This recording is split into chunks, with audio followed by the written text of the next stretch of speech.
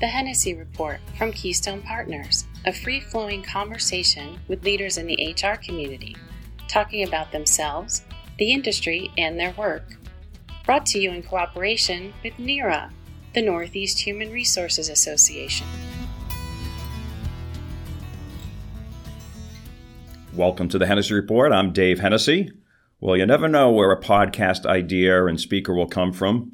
My day starts at CrossFit Shuriken in Woburn, working out with the president of Cummings Properties, Eric Anderson. Of course, I'm always talking about the podcast, even early in the morning. So Eric introduced me to the founder of Cummings Properties, Bill Cummings.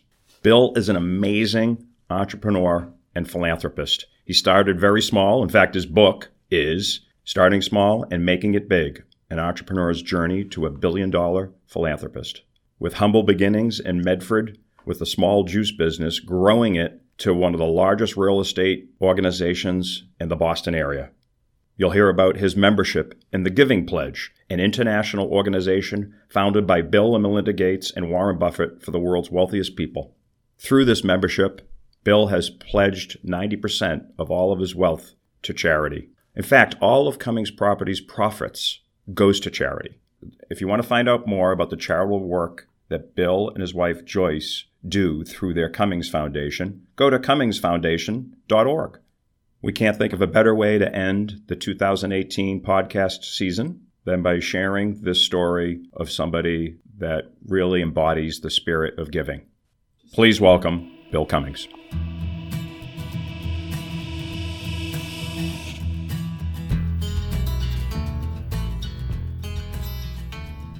Well, welcome to the podcast, Bill. Thank you very much. I'm delighted to be here, David. Our connection comes from a Cummings property, actually, 10 Gill Street in Woburn. Your president, Eric Anderson, and I work out at CrossFit Shuriken. And the idea of the podcast I was sharing with him, and he said, well, I got a good guest for you. Our founder, and also the founder of Cummings Foundation, Bill Cummings. And so he introduced us not too long ago. So it's great to be sitting down with you. In fact, Bill, I'm embarrassed to say, I did not know about your foundation until Eric told me about it. And I went home and told my wife about your foundation. She says, oh yeah, he's given so much, the Cummings Foundation, and Bill Cummings has given so much to so many communities around this area, the people in need. So I'm a little embarrassed I didn't know about this. So I'm glad we can also share it a little bit more broadly so less people are unaware like I have been. Beautiful.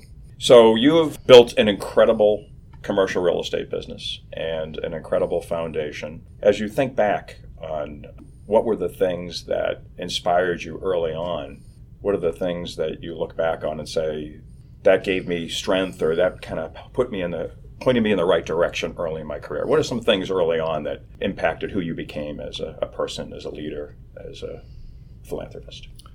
Dave, I think the thing that has moved me forward more than anything else was deciding that I wanted to be an entrepreneur before I heard that word. And it was something that I think I was my sophomore year at Tufts before I learned in a French class that there was a new word that's starting to be used here in the United States called entrepreneur. And it seemed to fit me, and I decided that legitimatized the bent that I was on to enjoy work, enjoy making money, enjoyed accomplishing things, and particularly enjoyed making things. And that turns out to be where I was, with no foreplan whatsoever to be in the real estate business or the construction side of the real estate business. That just emerged. Started building buildings at one point and formed Cummings Properties to lease commercial real estate throughout Greater Boston, not including the city itself at all, but primarily north of the city. And that's just been it's the way my career developed. How did it start? How did you initially get into the construction or real estate, commercial real estate business? What was the first move? We had a small company that became a not so small company manufacturing a product called Old Medford Fruit Punch and other flavors that I formed out of an old company, 100-year-old company that was just about out of business, called Wilmot H. Simonson Company. And did that in 1964 or 5, and moved it from a little small place in Medford that I rented for $50 a month from the seller of that business to Woburn, There was a 1 acre lot that we purchased with a small building on it. I think we paid $60,000 for the 6,000-foot building and an acre of land right at Montvale Avenue and Interstate 93. Mm-hmm. And the fruit punch company grew. I built a small addition on the lot under the existing building and said, it's just sitting, empty land sitting there. Let's put something on it. So we built a 15,000-foot addition and leased it out as a one-off thing to make use of some empty land. No expectation that I would do any more. As things developed, at least very quickly and effectively. So we bought 2 acres of land directly next door. I looked out at it, office window every day, and said this could be another building over here. Right. We put one building there and soon enlarged that one and started thinking about real estate as maybe a business. So it was not intentional. It was really about your other business and the real estate you needed to run it. And then all of a sudden, luck, as you write in your book, starting small and making it big, taking some luck and taking some initiative with it. Exactly. You created Cummings Properties. And that's where Cummings Properties started.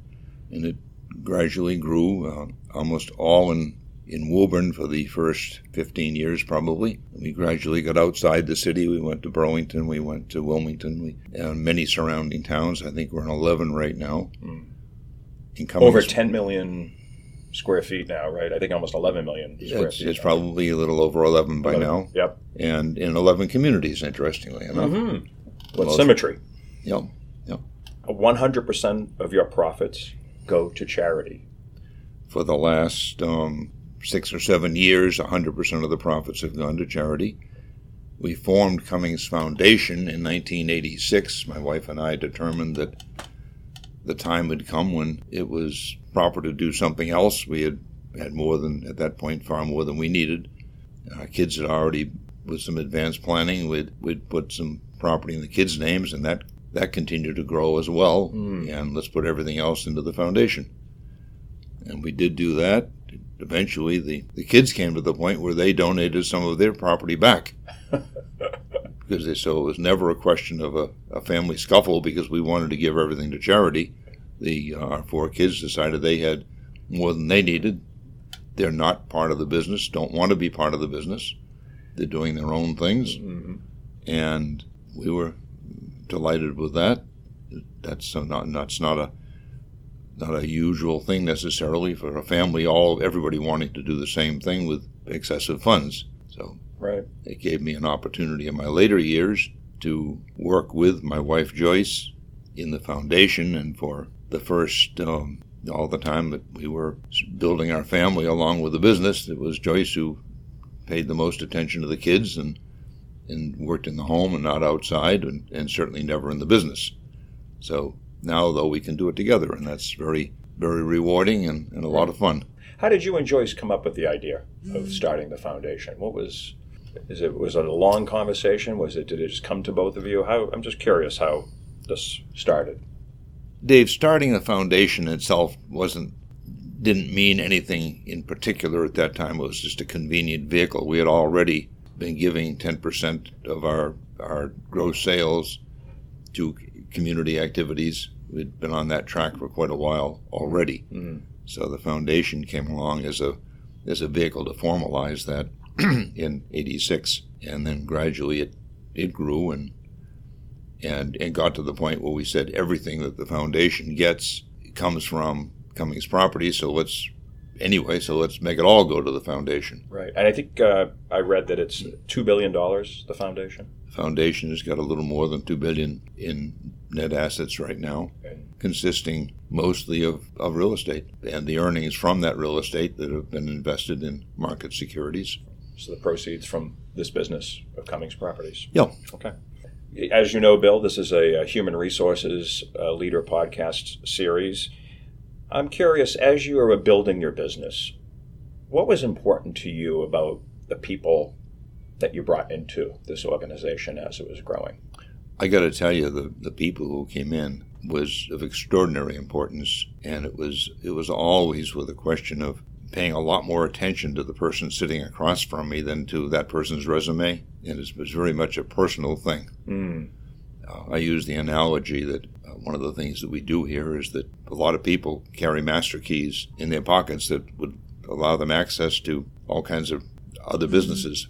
And everyone who has one of those master keys also has a master key to our home, and always has. So that was sort of the criteria. Do I want this person who's looking for a job to have a key to my house? It's just one simple little example. A trust measure that you always kept. That was the one that we used. Guide. Yeah. And the thing that has been so important, there's about 365 people who are Cummings Properties today. I couldn't tell you anybody in that group who's at odds with anybody else.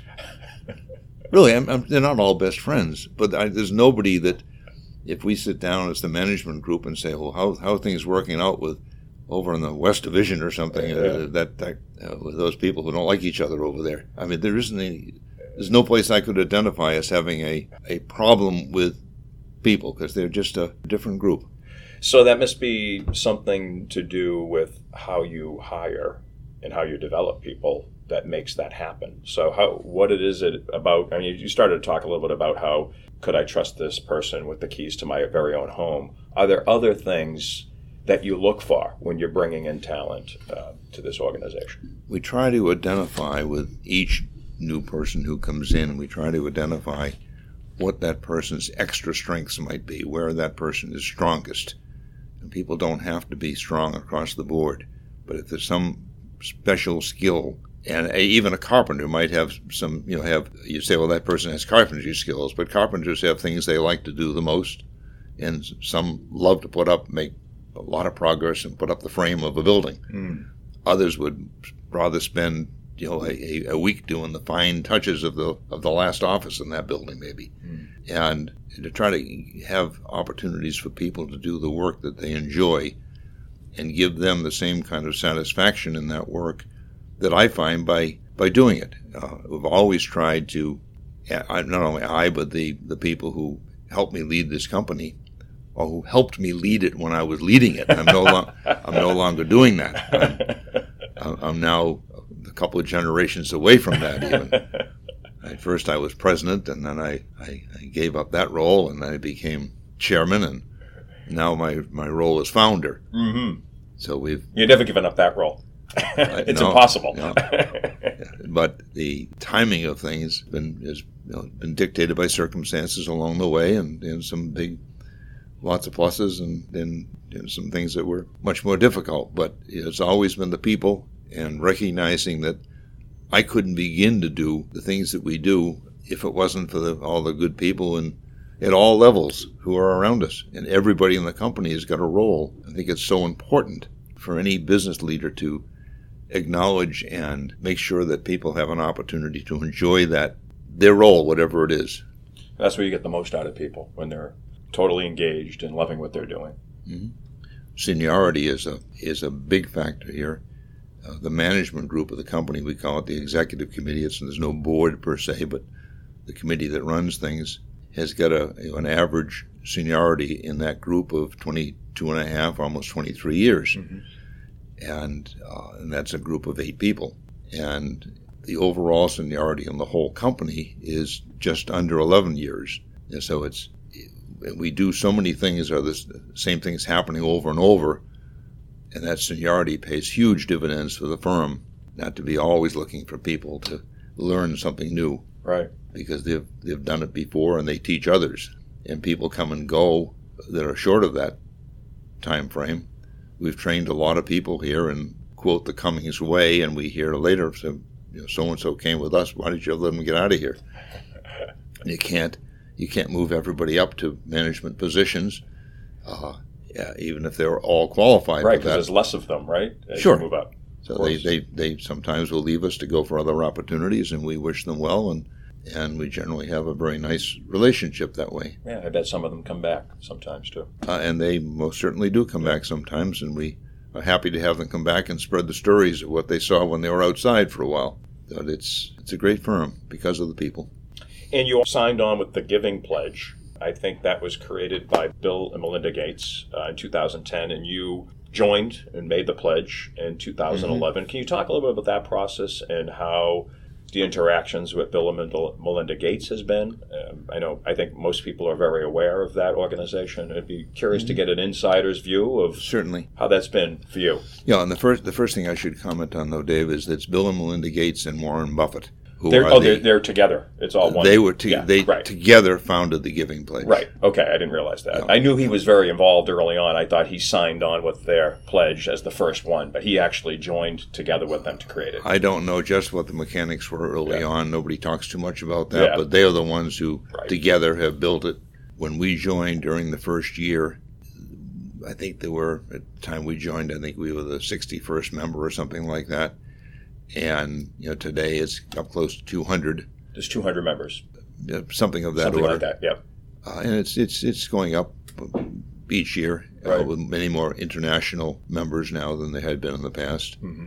And the idea really is to have people recognize that there are lots of organizations that want to do good in this world, and more people should perhaps do the same thing, and to popularize the idea of public philanthropy. So it's not a secretive process. Right. And that, to a certain extent, is very instrumental in our saying we want community volunteers making the grants. I'm 80, my wife, I'm 80, almost 81. My wife is just a few years behind me, and our runways are relatively short. So how is this thing going to go on? It's not going to perpetuate itself, and we are just intent on creating an organization that will go on. And not as quiet as maybe things have been in the past. Let's publicize it to get more people involved and more into make sure it goes on and on. When we joined the Giving Pledge, they send out publicity, media releases and so forth, and the Boston Globe got one at the time. And who are you? And one of them, we heard afterwards that from the Boston Foundation that somebody called over there from the Globe and who's this Cummings Foundation? And they had no idea. And they said so. Well, we better. Sounds like they're a right scam. In our backyard. Sounds like a scam, maybe. They had done their due diligence, and they thought they were onto something. Right. What's your interactions been like with for you and Joyce with Bill and Melinda Gates and Warren Buffett? Do you actually meet with them? Oh yes, yeah. Oh, you do? Yeah, and they're on an annual basis anyway. You guys all 200 get together?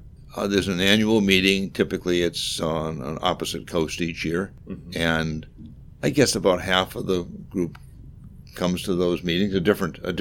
Right. There's a core group that comes to most of them that have got time to do that, and others who don't. It's a fascinating experience. Joyce and I have many of our friends that we've had together since we were first married. And we're just so pleased that we still have so many from so many years back, and we have new friends there, but they're in a different category. They're the people that we've come to know and respect highly. Sure. Most of them live a different lifestyle than we do. Mm-hmm. It's just the way it is. I mean, these are all billionaires, right? Oh my God, yes. They're all billionaires. Yeah. And some of them, and most of them, I guess, are used to having a lot of money for a long time and doing a lot of good with it. Some fantastic things that different organizations do and toward medical relief, in this country and abroad, and education improvements in this country. So they're people who've got a dedication and a passion to want to do something with their money. But they also are, they tend to be, they're different than we are. And we're the way we want to be, and we love being a part of their group. Mm-hmm. And we think of it as their group more than ours. And we learn a lot from other members of the Giving Pledge. We're doing a major project in Rwanda right now. I said we do work in eastern Massachusetts only, but we do have through the Giving Pledge. You're not directly. Through the Giving Pledge, but fueled in a couple of different ways by our involvement there. First of all, the reinforcement of the safety of the country that I was pleased to get that from a conversation with Bill, because they've done a lot of work in Rwanda. Mm-hmm. He had been there personally and knew it, and I expect to bring our grandchildren with us there next year, or a couple of them anyway, and I'll feel very comfortable in doing that. Mm-hmm. But I didn't know that when we started going there 6 years ago. And we have been supporting a program at a place called Agahozo Shalom Youth Village, and we did that through the program at Tufts. We have program at Tufts University, which is the Cummings LL program in Holocaust and Genocide Education. And that's a very much a non-sectarian group, not Hillel itself, but the group who participates in that. And we have been helping to send the students there for, I guess at that time, 3 years. We were very close to many of the students who went to Rwanda and came back and told stories about their experiences. And the stories they told about living with close up for a couple of weeks with survivors of the genocide and their children. This is a high school, by the way. 4 grades, 125 students in each class. And I think they operate in families of 16 children in each class. So the Tufts students would go, one in each house. There would be 20 students from Tufts coming, and there were other students come from University of Pennsylvania, and at the time I think it was Brown was also there. And they're right with the kids, and they learn so much. And that was just fascinating to us. So we wanted to see it for ourselves. Right. And we went there. What year was this that you went? 6 years ago. Okay, yeah. And the timing on it was just right because we also visited some facilities operated by Boston's Partners in Health. That's Dr. Paul Farmer. And that organization does wonderful things, and they're in about 11 countries, I think, now maybe 12, doing really marvelous work in eliminating many diseases in entire countries where there was no medicine before. But our time on that first trip was spent in a town called Butaro, where there was a new hospital that Partners in Health had just built there. There was no outpatient clinic for cancer treatment anywhere in the country, however. And while we were there, we agreed to build an outpatient clinic, and that serves an area of the northern half of the country anyway, as the only clinic in the country. On a subsequent visit, we became involved with a group of healthcare providers, and we're talking about improvements at the National University, and the idea emerged during that visit. Perhaps we could do something in creating an all-new university, and that took place. We agreed that we would contribute the sum of money was $15 million, provided that Partners in Health could raise an additional $15 million to build what is now the University of Global Health Equity. And Joyce and I will go back with some other friends in January for the opening of that university. And it was rather interesting that we set the goal that they had to raise the money, but as it turns out, we raised it, and we got a commitment from Bill and Melinda Gates to match it, so they wouldn't have to spend their time, particularly Paul Farmer, with all the work he's doing. He could go to a lot of places and get donations because he's so revered in many circles. Absolutely, yes. And the determination instead was, so since we had an opportunity to talk to them to see if they would like to support that, and indeed they would. This is not the purpose of the organization, though. It's not to do joint ventures. It doesn't happen, going back to what the Giving Pledge is all about. Sure. This was just a private thing that they wanted to do that. By and large, the Giving Pledge educates its members more than anything else. Really? By sharing. All of us coming together and talking and making presentations, and this is what we're doing. Joyce and I have been particularly interested in talking about a program we have called Employee-Directed Giving, where there's every employee of the company in Thanksgiving week gets $1,000 or $2,000, depending on their seniority, to designate a charity to receive that. You give that to them. We give that to them. For them to direct. For them to direct it, in many cases to hand deliver it. And most of these are going to things like Cub Scout packs or food pantries or dog shelters or after school daycare. Not just to point to a website, but to try to get them involved, it sounds like, as well. Yes. That's the goal. That's the goal. Right. And many of the staff will make that a family decision. What are we going to do? And it is just so nice to see it work. And then they'll go down with their kids and make the donation. And they're giving it to well, first of all, most people who are working on a salary don't make $1,000 donations too often. It's just not practical. They might with their church or synagogue, but they're not going to do much with the library after-school program or the free books for strangers or whatever it might be. But here they can do that. because it's got to be in one place. Mm-hmm.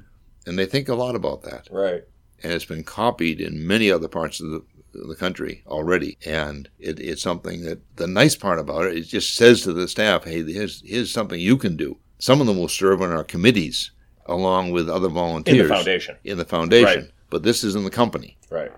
So it just is $1,000 or $2,000. Right. This is much more personal to each employee. Yeah. And what they want. And they see it and experience it. Right. And if you've got a favorite charity and you know somebody who doesn't really have one or doesn't really care that much, you can get up to 4 other people to donate to your charity. Only max of 4. Max of 4 others. Right.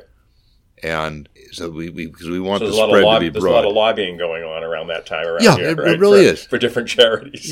Yeah. That's great.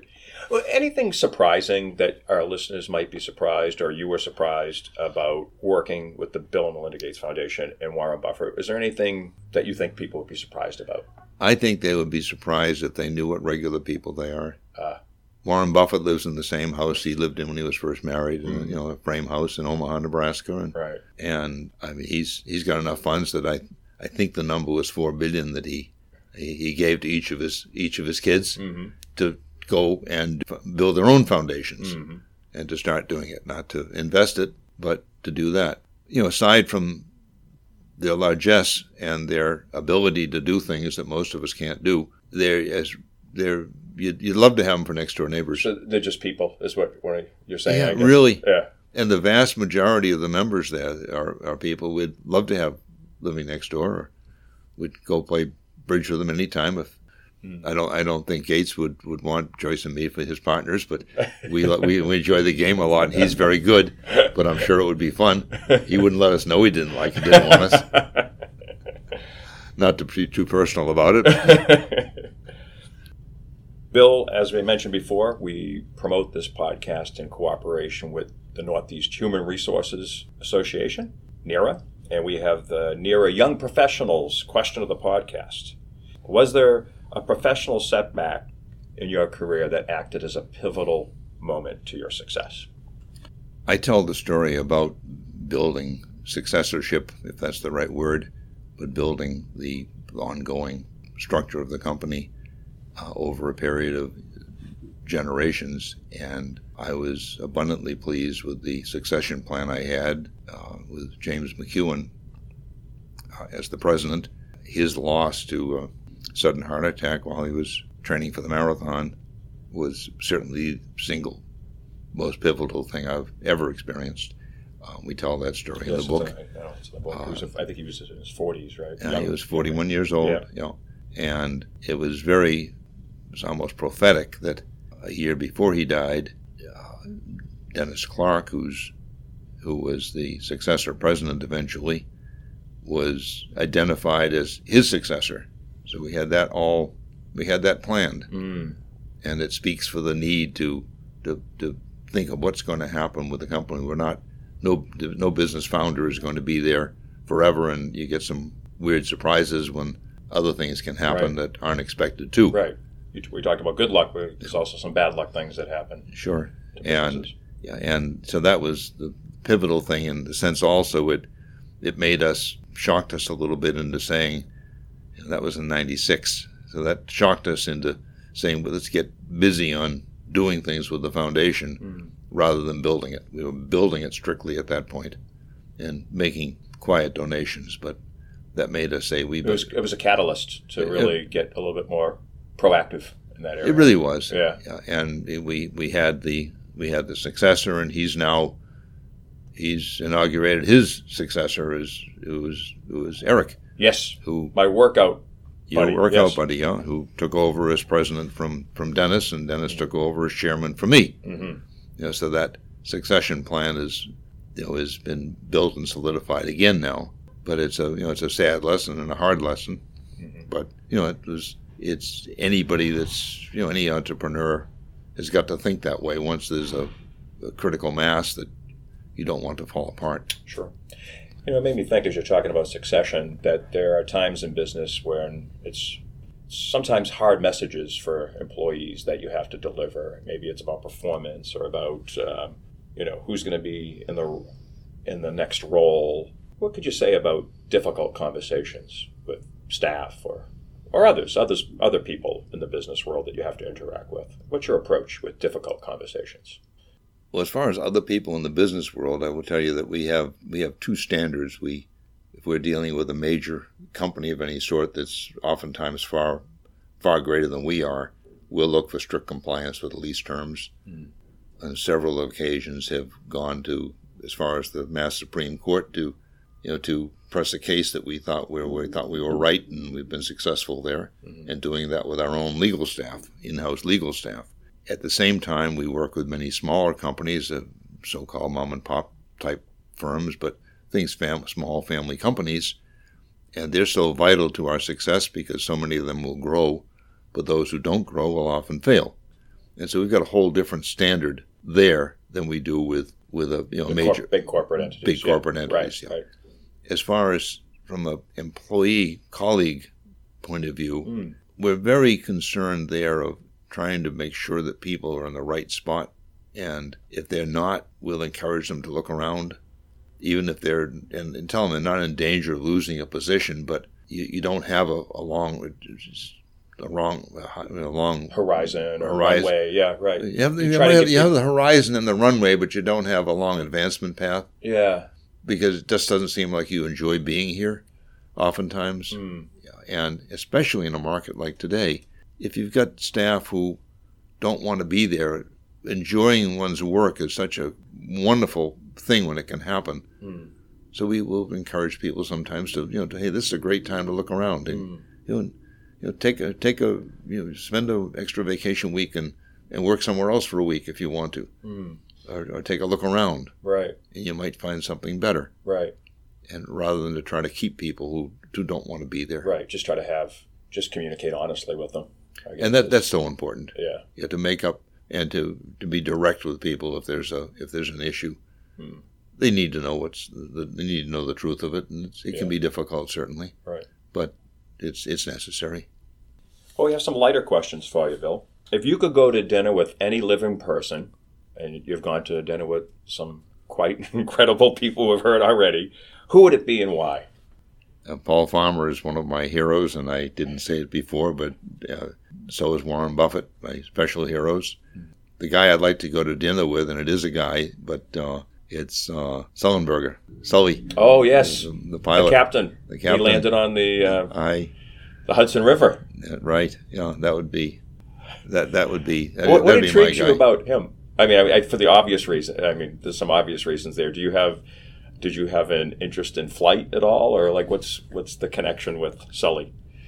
Oh no, not from that perspective. I talk about some of my flying experiences in Air Force ROTC, but that had nothing to do with that at all. No, it's the coolness and the ability to pull something like that off, and to be such a positive example in a world that doesn't have so many of those anymore. And we see so many people that we think should be our heroes that they just fall apart at some point and disappoint us. And he was a true hero. I thought that way from the start. Yeah. Well, Bill, it's been great having you as a guest on the podcast. Thanks for making the time to sit down with me today. Try to finish up with a good smile for the camera, huh? Thank you for listening to the Hennessy Report from Keystone Partners. Be sure to subscribe to listen to all of our conversations with leaders in HR. Go to KeystonePartners.com and click on the podcast button.